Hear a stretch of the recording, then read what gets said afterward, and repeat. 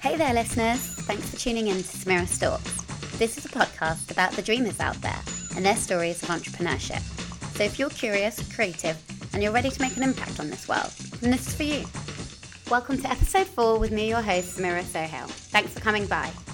I was joined by Henry Blanchard earlier this week, who launched the first international marathon in Uganda, now in its second year. He's starting a meaningful travel movement with a week-long immersive experience, including community outreach and a festival marathon Mashup in the district of Massaka, west of Lake Victoria in central Uganda. In today's interview, we'll hear about how an OMG moment is actually a bit of a fallacy and ideas culminate out of a long, arduous process. How to go about convincing 3,000 global runners to do a marathon in Uganda. And lastly, what it takes to do business in Africa, including closing a whole town and hiring the entire police force of Massaka for the day. Today I'm in London with Henry Blanchard, who studied physics and philosophy, actually, grew up in Surrey, and now runs something called the Uganda Marathon, which is the first international marathon to be set up in Uganda. But I'll let him explain it better. So welcome to the show, Henry. Thanks, Samira. How's it going? Yeah, good. So in a line, can you explain to the listeners what the Uganda Marathon is? Okay. In a line, the Uganda Marathon is a week-long festival and adventure where we bring people from all over the world to Uganda to understand the community, fundraise for them, volunteer with them, and then at the end, run a marathon with them. And it finishes in a big party. Sounds great. Hope so. Before getting into the setup of that, I want you to just take us back to what I call your OMG moment, when you decided that you wanted to get involved in this and wanted to do something in the kind of festival and marathon and African space, really. How did that come about? It's interesting you said it, because I think sometimes the OMG moment can be almost a bit of a fallacy. I think people kind of, because I know that I could explain to you right now, and I will, but there is an OMG moment, but actually at the time it didn't feel like an OMG moment at all. And I think what happens with a lot of people is you kind of, in retrospect, you decide it was an OMG moment and you tell yourself this story around it. And actually, like, a lot of entrepreneurs are quite open about it. They say, like, our OMG moment wasn't so OMG, but it makes a story. And that's the kind of story we package up and use for our PR. So I think for everyone it's a process. Like, our OMG moment was, I'd been fundraising for the things in Uganda and Tanzania for a while. Mm-hmm. What kind of things were you doing? So I used to take volunteers out to do sort of NGO programs in Tanzania, like Kilimanjaro climbs, things like that. And then moved over to Uganda, did another volunteer program there. So I helped an NGO set up one, brought people from all over the world to work there. And then we were just doing some fundraising for community development. So things like building classrooms, capacity building, entrepreneurship projects, things like that.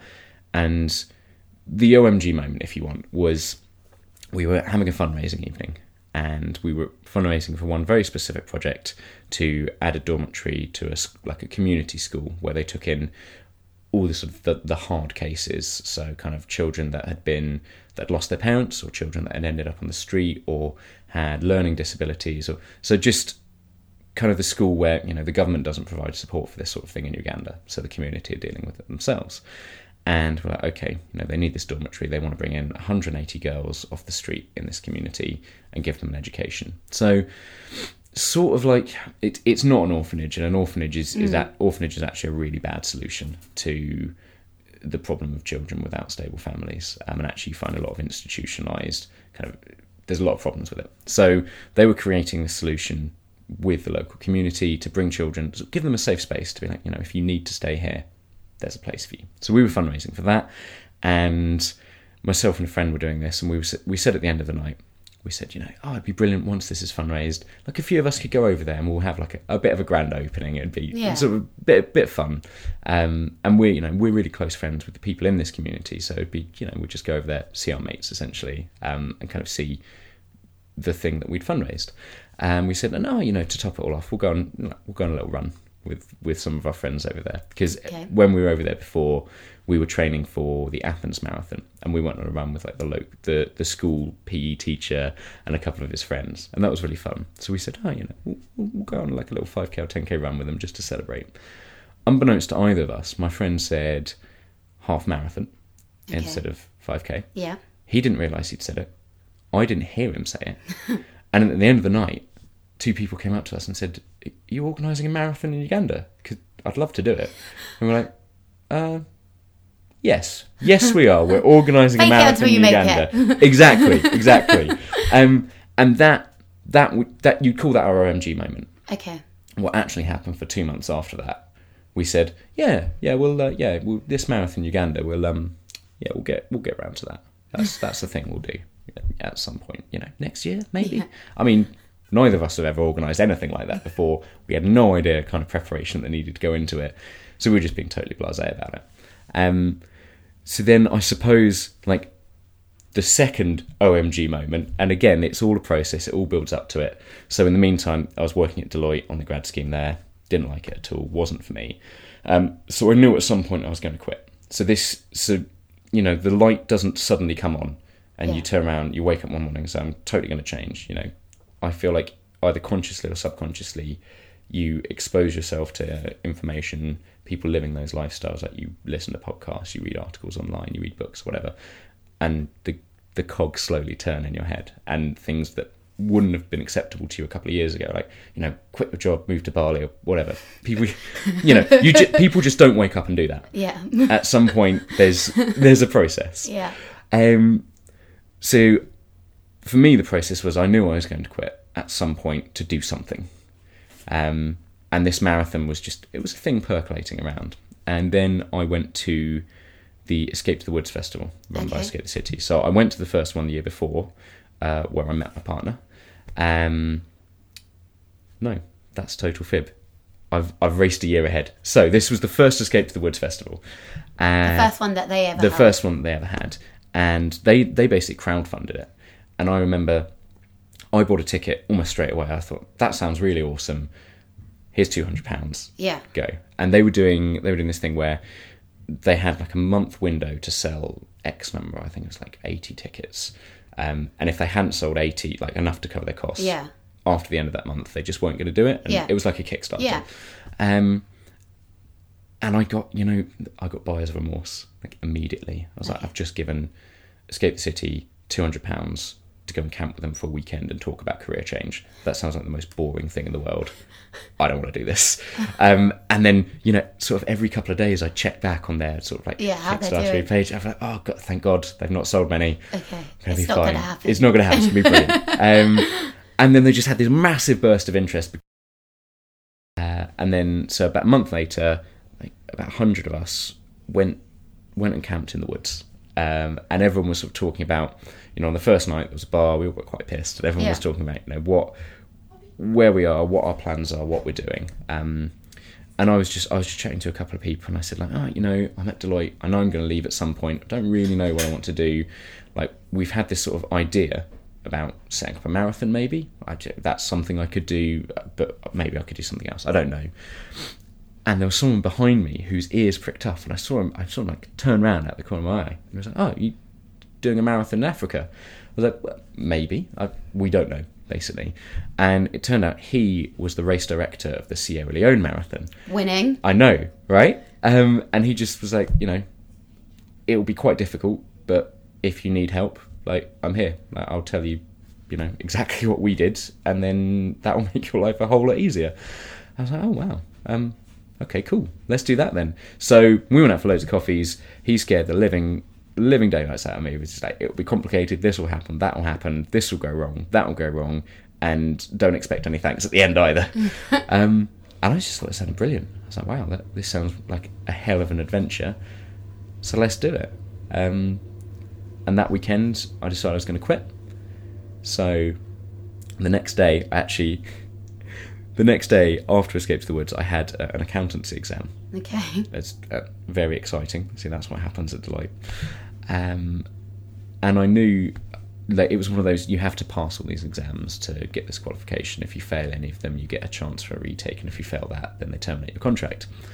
And I just thought, I just don't care whether I pass or fail this now. Yeah. I don't want to be an accountant. Yeah.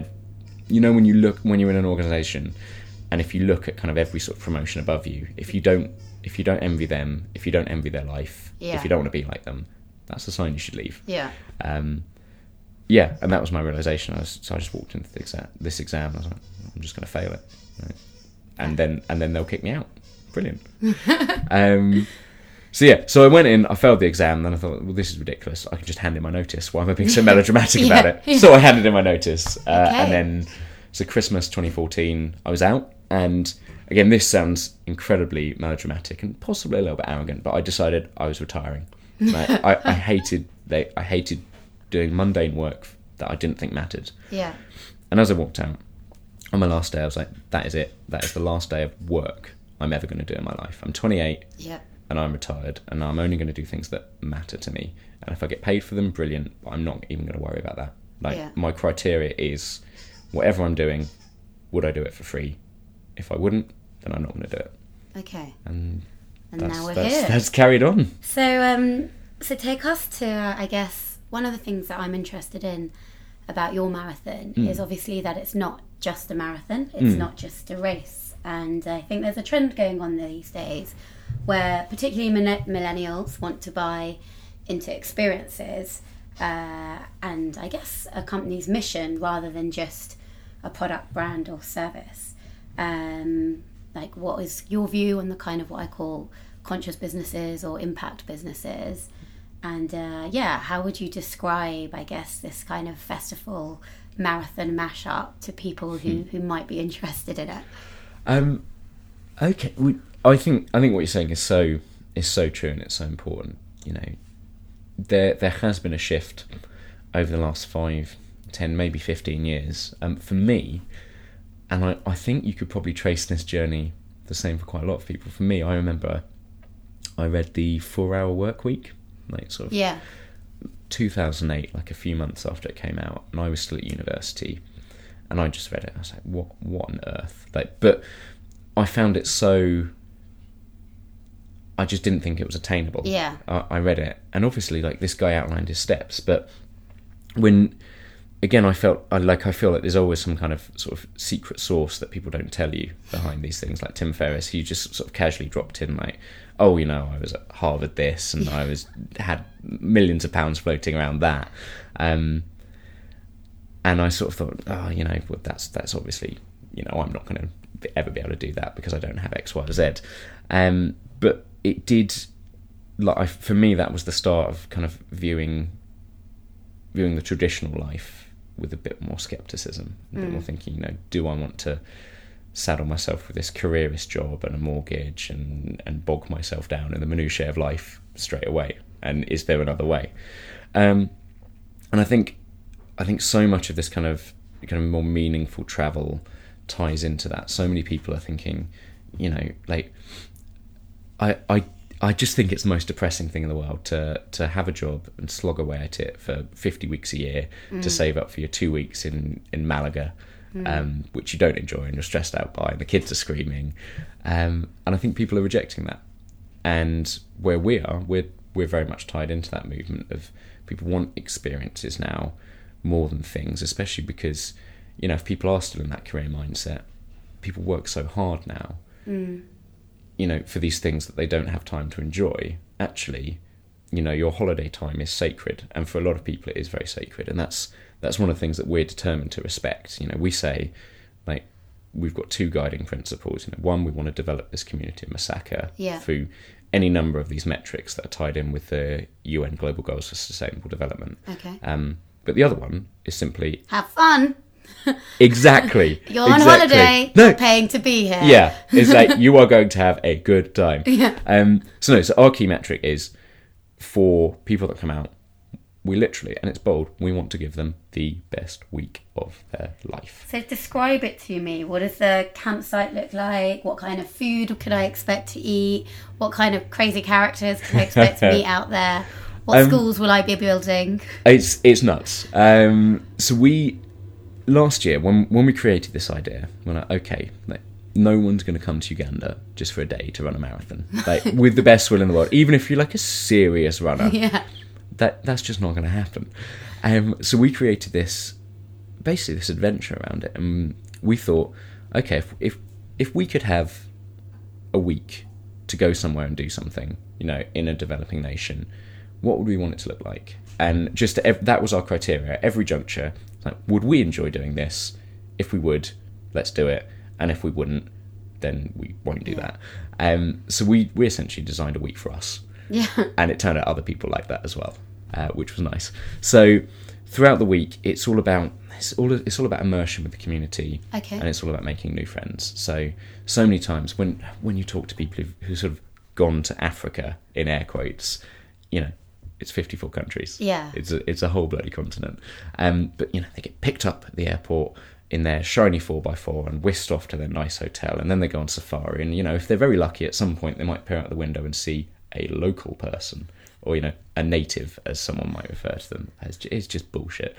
So what we do is we work so closely with the local community. Like, the local community do most of sort of the tour guiding and the holiday chaperoning, and just, like, they're just awesome. Like, people just make friends in a community that they never would have expected. So on the first day, we pick everyone up, you stop off at the equator, you do the experiment where you see if water flows different ways down, like, the sink, because, like, the equator is literally like a physical line, like, drawn across the Ugandan countryside. So you go down, post photos there, and then you get to the athletes village, which is just, it's an arts and sculpture park. Lovely.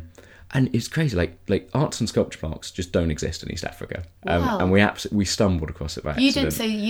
That was there? That was there. Yeah. That was there. And we couldn't believe it when we found it. We're like, what is this doing in, like, rural Uganda in the middle of nowhere? It's like the green fields at Glastonbury. There's massive sculptures everywhere, and there's just, like, it's this community art centre in this tiny community where, like, people don't have jobs, there's, like, no viable local businesses, and yet there's this beautiful sculpture park. So it's situated on top of a hill, there's, like, a woodland, and it's just beautiful. Amazing sunsets. You can see Lake Victoria from there. You can see, like, just for miles and miles from the top of this hill. And we set up a campsite there. So there's a bar, there's a massive communal mess hall, big campfire, loads, and there's, like, log seats around it every night. And it's just the most chilled out place where people just come together, have a drink, share stories, make friends. So that's where everyone is every evening. We have these big safari tents set up where people sort of sleep in, like, groups of 4 or 5. And then in the daytimes, you just work with the local community. So the first day is, like, language and culture lessons. We've got some interns from one of the local universities that take people around. You go down to town, like, eat in the local sort of pop-up restaurants, where, you know, it's like 10p a meal, and you sit down, and it's just like carbs, whole load of carbs, like rice, yams, cassava, like any number of. There's a lot of ways to portray a carbohydrate in Uganda, and you see all of them. And then we have all the project days. So we're a charity marathon. Like, the idea is the marathon is there to raise money and equip and develop the local community. But we're the only charity marathon in the world that doesn't set a fundraising target. Like, people don't even have to fundraise. We say, you know, even by taking part in the marathon, you're making a difference to the community. If you want to fundraise, crack on. But here is exactly what, and this is important for us, here's what the local community have selected. So we say to the local community, you know, we're working on this marathon together. People are going to fundraise. What's the most use we can make of this money? Like, what needs developing? Where are the most sustainable projects? Where's going to be the most impact? What do you need? Essentially. The local community come back to us with, you know, we want to do this, X, Y, and Z. It's going to be sustainable for ABC reason. Then we work with them to kind of develop that, tweak that a bit, and then we just present it to the runners, and we say, you know, here are 11 projects for this year. This is exactly what they do. Here's exactly how much money they need. How much you want to contribute to that. If it's nothing, that's totally fine, because, you know, the marathon itself contributes to it. If it's £50, that's brilliant. If you think you can fundraise, you know, 13 grand like someone did last year, then, you know, crack on. Brilliant. And then when they arrive, you get taken to that specific project, so to that school, and we can point to, you know, those 3 desks that you bought them. That's your fundraising. These children are getting educated because of you. Or, you know, so we work with, like, elderly projects where elderly people are really marginalised, and we're saying, you know, we've bought this elderly group a pig so they can self-sustain themselves through farming it. You know, you 3 people have paid for this, and now, they need a piggery, you guys are paid for the material, let's build it together. And we do loads of stuff like that. And then they'll go and we work with a playground building organisation, because creative play doesn't exist in Uganda at all. Really important for children's development. Yeah. So people go down there and like they do 90% of the playground, and then we come down and like finish it off. And that's a really fun day. You know, you paint the playground and play with the kids afterwards. We do a sports day called Kids Run Wild, where we bring in the local street children with disabilities, and just all the marginalised children in the community, and just give them a really special day that they just don't get. And that's really fun. So basically we dump all the runners in the big green square in the middle of town, and we say in 2 hours 500 kids are going to turn up. You've got 3 bouncy castles, 4 kids entertainers, shitload of spray paint, balls, ticker tape, all stuff like that. You know, you're going to have to keep them entertained. So you've got 2 hours to plan that. Get busy. And that was the funnest day last year, I think. Fair enough. So yeah, just loads of stuff like that. And then a race at the end. And who dares to run? What's the mix of kind of the international community and the local community? What ages? What kind of backgrounds? So over half our runners last year had never run a marathon before. Amazing. Which is nuts, isn't it? It's like, never run one. I know. I'll go to Uganda and run one on the equator in the middle of summer. Yes. That will be my first marathon. Yes. Crack on. So it's a really big mix. And what we find, actually, you'd think it'd just be fish and a barrel. It's like advertising Runner's World, job done, you get a load of runners. Yeah. Actually, runners are a nightmare. Why? Over analytical. They're just a bit fussy. Yeah. They really are. So, like the serious running community, and this isn't a knock on them, but like for a serious runner, you know, running is their passion. Yeah. And it's about the running, and it's about the course, and it's about challenging and testing themselves. Yeah. And whilst our course is amazing, but we don't, like, we get people messaging us all the time saying, I really want to run the marathon, but I just want to run the marathon. Okay. And we don't want those kind of people. Yeah. Like, there are 100,000 different marathons you can run in the world. Yeah, exactly. Yeah. And, you know, maybe that sounds a bit churlish, but we found last year we had a few serious runners, like serious runners sign up, and they, across the board, they fundraised the least, which is fine. Again, you know, if they didn't feel like it, that's fine. But they fundraised the least, but they engaged the least as well. They were the people that sort of wouldn't stay behind on kind of project days, you know, play a game of pick-up football with the kids. Yeah. And they were the ones that sort of disappeared early from the community events, or just didn't really engage with stuff. Yeah.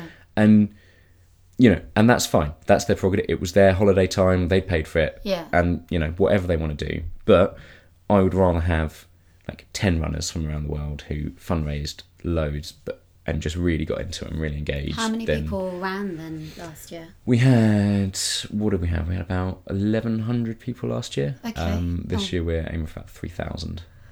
Doubled.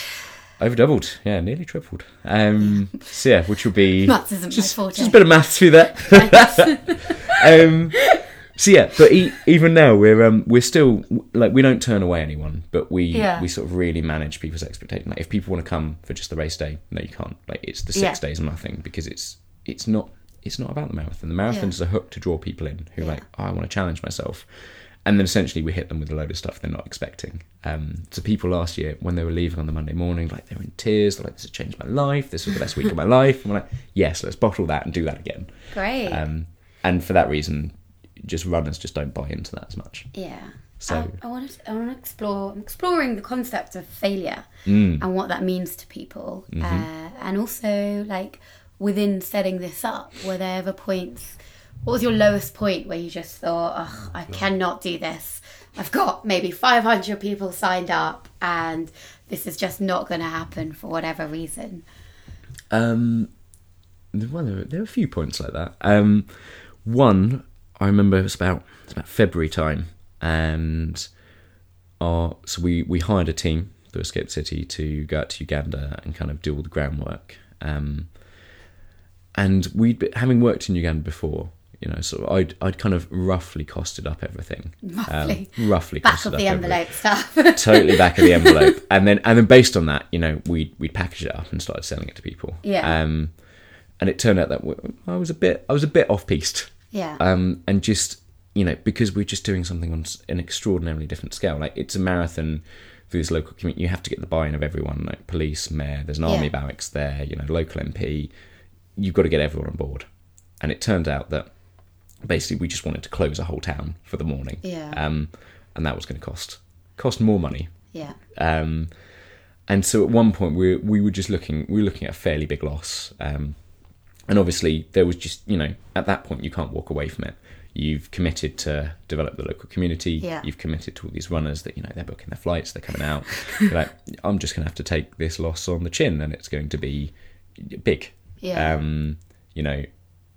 Sort of like taking out several credit cards, and like it's going to be on me, basically. And you just think, oh crap, I'm going to have to deal with this.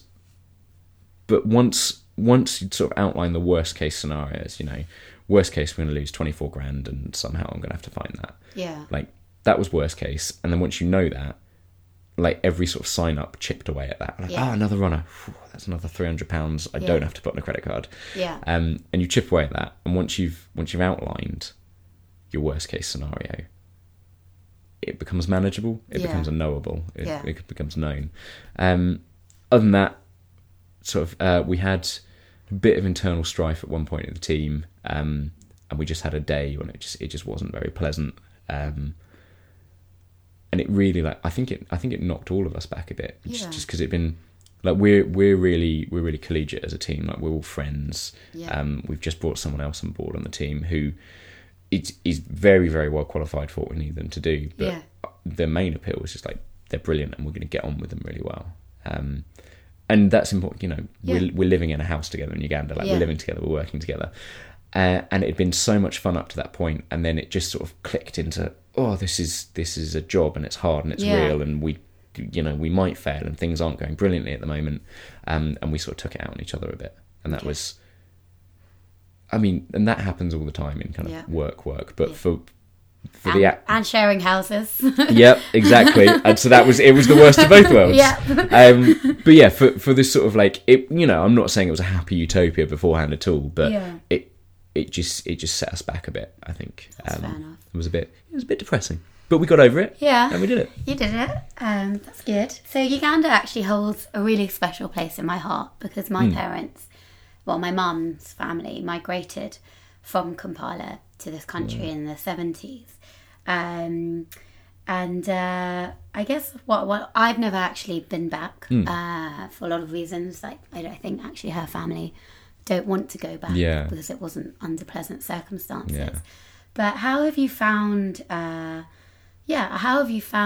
of setting up a business there, in terms of, I would imagine there's a lot of concern around like safety or bribery or red tape or a difficult political context.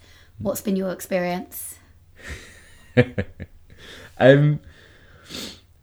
It's such an interesting place to work. I would say Uganda there's a lot of entrepreneurial spirit there. Good. It really is. There's a lot of grassroots movement, and most people are self-employed over there. From your subsistence farmer to your smallholder to your small shop owner. Most people are self-employed, so most people, by some definition, are entrepreneurs. Yeah. But the bureaucracy is miles behind. So we one of the marathon projects, we've set up an internship project to develop business skills in young people. So once they finish the internship, we give them a microloan and help them set up their own business. And I think we're 4 months into that now, and out of the 20 of them, 3 of them still haven't managed to open a bank account 4 months in.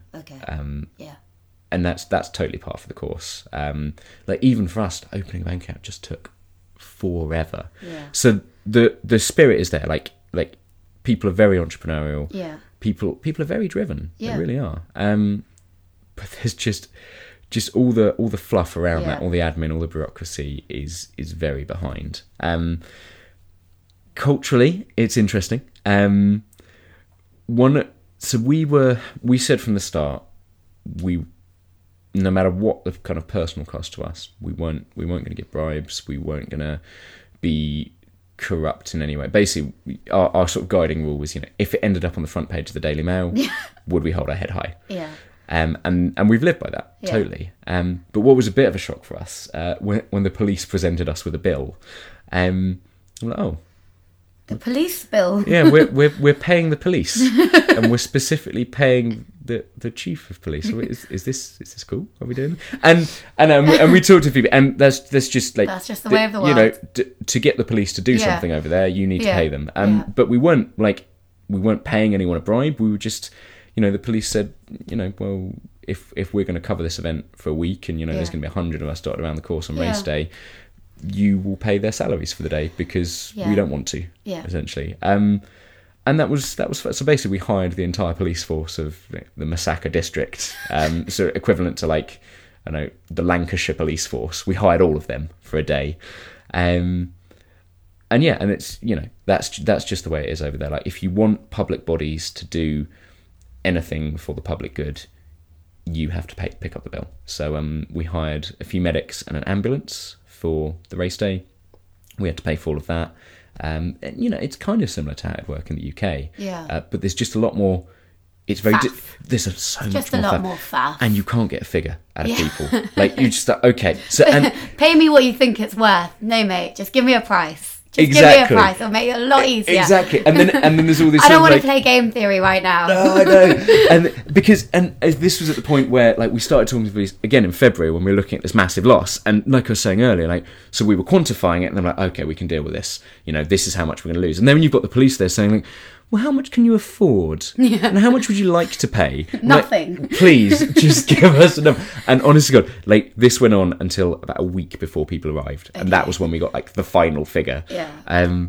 So, things take time. But again, people are so good-natured out there. So it's fun negotiations. Yeah. So, you just go out for dinner, have a beer with them, and then just chat about it and just dance around suggesting a figure. And then if you say anything, they'll be like, no, we'll talk about that later. And later just gets later and later.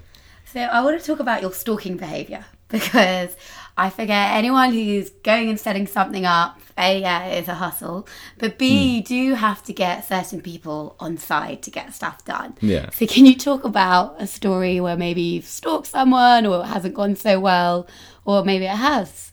So I've given Ollie Barrett a good stalk. Who's Ollie Barrett? So Ollie Barrett, GQ called him Britain's most well-connected man a couple of years ago. And he's very I see him at events quite a bit. I was at the Bloomberg Good Business Conference a couple of weeks ago, and I just saw this flash of pastel trousers in the canteen, and that was him. And he often turns up at things. So he, and I can't remember his story specifically, but basically he's just very charming and very well connected, and just runs like an influencer business. His whole business is designed around introducing people to other people. Okay. So I met him at an Escape the City event, and this was in that kind of period where we thought, we'll start a marathon, but we hadn't committed to it. Yeah. And I was chatting to him. We were getting on quite well, and I was like, right, okay, I want to nurture this. Yeah. And I was like, well, okay, he gets people wanting to pick his brains or take him for a 15-minute coffee the whole time. So I'll do something a bit more creative. So you run into him. I was like, Ollie, do you like running? He's like, well, I've dabbled. I was like, Ollie, do you like giraffes? He's like, I'm not averse to them. I was like, okay, Ollie, let's go for a run together. We'll have a running meeting and we'll just chat and we'll get more done then. And it will hit your fitness goals. So we'll have a running meeting. We'll do it super early in the morning, so it will get it out of the way. And we'll do it in Regent's Park. So you can see the giraffes. And he thought that was a great idea. And then the bastard never emailed me back. What? So it was great. And so he had, part of the thing he was saying on that evening when I met him was, he was just like, if someone doesn't get back to you, just keep pestering them. Yeah. So my God, I've pestered that man. And he got back. He got back. He's got back to me with a bit of let's do it at some point. Yeah. Like, Ollie. So just give him a ticket to come out. Give him a ticket to come out. So that is an example of a shit hustle. Yeah. But I think the principles are sound. Yeah, Just yeah. a bit like so I met up with a few other people. So I recently got this award from eFinancial News. So it's called the City Financial News Extra Mile 40. So a list of 40 people in finance in the city who do more for charity. And Well done. Well, thank you. And I was just like totally like the odd one out on this list. So everyone else is like MD of Citigroup, people like that. And I'm just like, Henry Blanchard was an assistant manager at Deloitte. But I've just followed up with all of these people, and like I'm getting through to all of their PAs, and they're like arranging mobile phone calls at like 9:50 in the morning. I'm like, who is so important that they have to arrange like just a quick bell on the phone? So I'm trying to slowly lure all of those guys out on running meetings as well, and that seems to appeal to people. Yeah. So when they're like, because like I said, people get messaged all the time for like, this kind of vague, can I pick your brains, or can you help me with X, Y, or can you basically you get used for that. That sounds really, really ungrateful. Like people see you as a resource. Yeah. And if this happens to me, I can't imagine how much this happens to MD of a big bank. Yeah. So I think it's important to offer them something in return. Yeah, something in return. Even if it's just like, let's meet up at 6:00 and run along the canal and have a chat together. Like, and I'll tell you some crazy stories about entrepreneurship in Uganda or something. I think you have to offer people something, because otherwise what's in it for them? Like everyone wants excitement, everyone wants interest in their life. Yeah. No one wants the nth coffee with someone with an idea that they just want to, who can you introduce me to that will help me? Yeah, fair enough. So that's a better hustle. So that's working quite well. Good. Okay. Good. Well, any listeners out there as well who want to help Henry, please get in touch, or better still, go and book a place on the marathon. And I'll take you on a run on Regent's Canal for it. Yeah. If listeners haven't already, I always just ask people a series of off-the-cuff questions just to get to know who they are. But I feel like very good sense, but I'll ask you them anyway. Okay. So, firstly, what's your song at the moment? What are you listening to? What's my song? What's your running track? What's my running track? So I really like a song called Snookered by a chap called Dan Deacon. So he's like an electronic DJ. And when I'm doing anything, like I try and listen to music without lyrics, because I think it helps me focus. And Snookered it's like an 8-minute song, and it starts off really, really quietly with like little chiming bells, and then it turns this like full blown like pulsing electronica track, but it just builds and builds and builds. And this actually used to be my first date song. Okay. And I've only told one other person this, and they looked at me like I was fucking nuts. They're like, you have a song for first dates.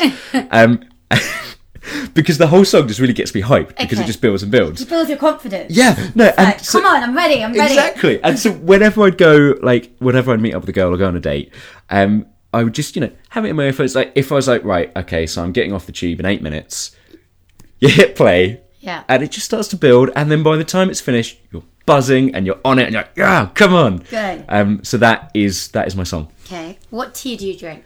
What tea? English builder's tea. I drink it like a grandmother would. I brew the tea bag for about 10 seconds, and then I pour like half a quart of milk in there. I'm glad you didn't make me a coffee.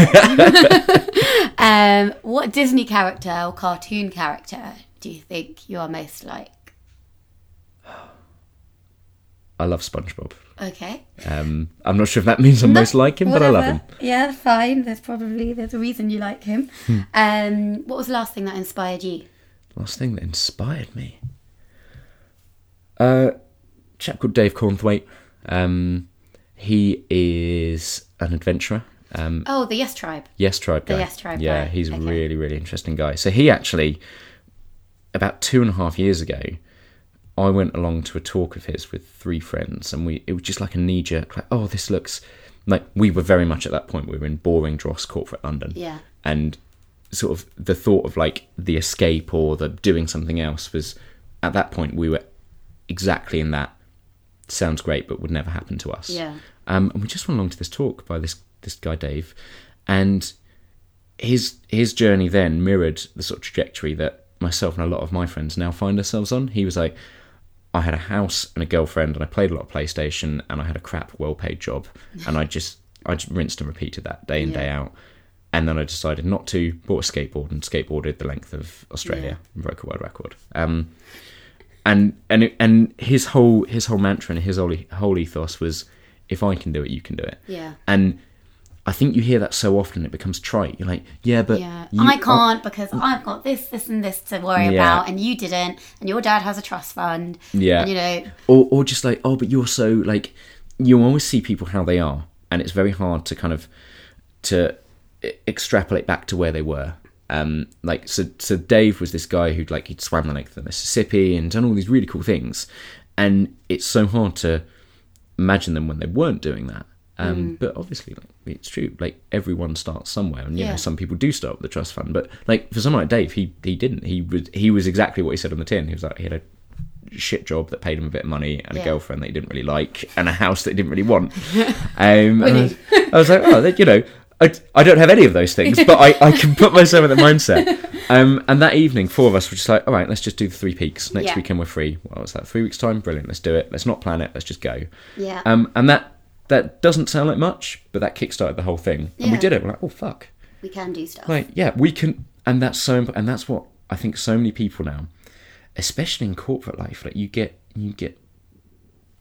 and this is one of the strange things, because I think people really pretend, like in jobs, that you get so much responsibility, and like, I remember in Deloitte, in the tax department, you weren't allowed to send an email to the client without your manager checking it. I'm like, Jesus, how like people are capable of everything, and yet we're so held back. And that's one of the interesting things.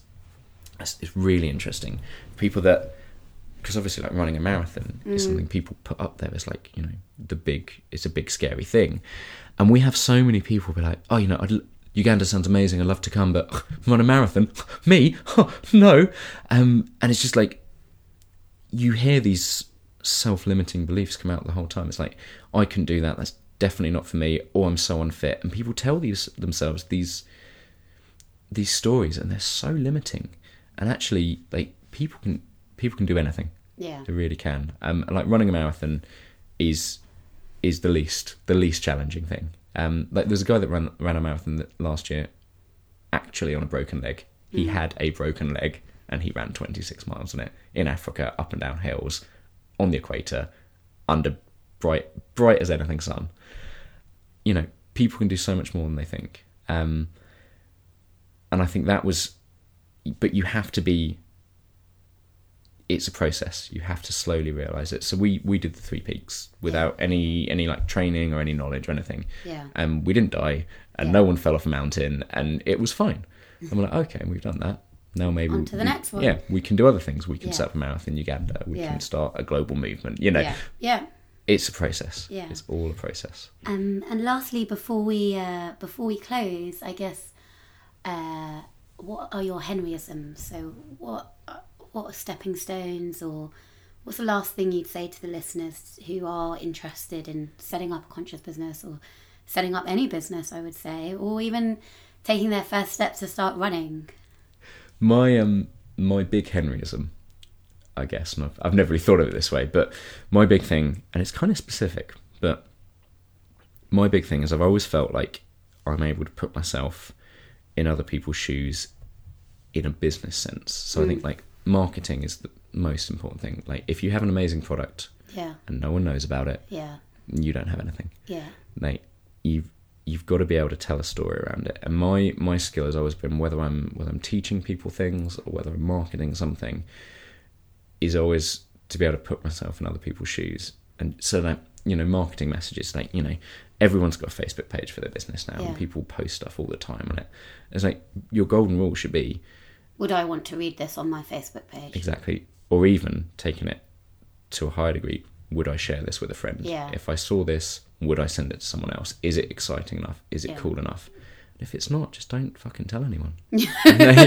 like if it's don't be boring. Like, you have such unlimited access to other people's attention. Like, whether it be teaching or marketing or selling or whatever, respect people's time, respect their attention, and give them something that excites them. Great. Well, I'm going to respect my listeners' attention and bring this to a close. But thank you so much for sharing your story. No problem. And good luck with this year, potentially coming out. I'll try to, I guess. But yeah, thanks again. Awesome. Thanks for listening. Subscribe to the podcast and sign up to my newsletter for the show notes and my blog at smirastalks.com. And hit me up to let me know what you thought. Leave a review in iTunes, please, or get in touch at Smirastalks on Facebook, Instagram, or Twitter. This week, I'll be interviewing Alexandra Warder, who has a contemporary art gallery called Bottom Bound in an old industrial estate in Peckham, London. She showcases young solo artists, mostly exploring performance work.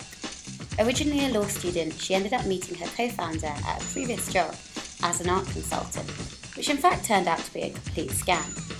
Nevertheless, now as two young women in the industry, they're rewriting the tested gallery model and are not trying to get exclusivity on artists' works, but instead encouraging artists to self-publish on social media.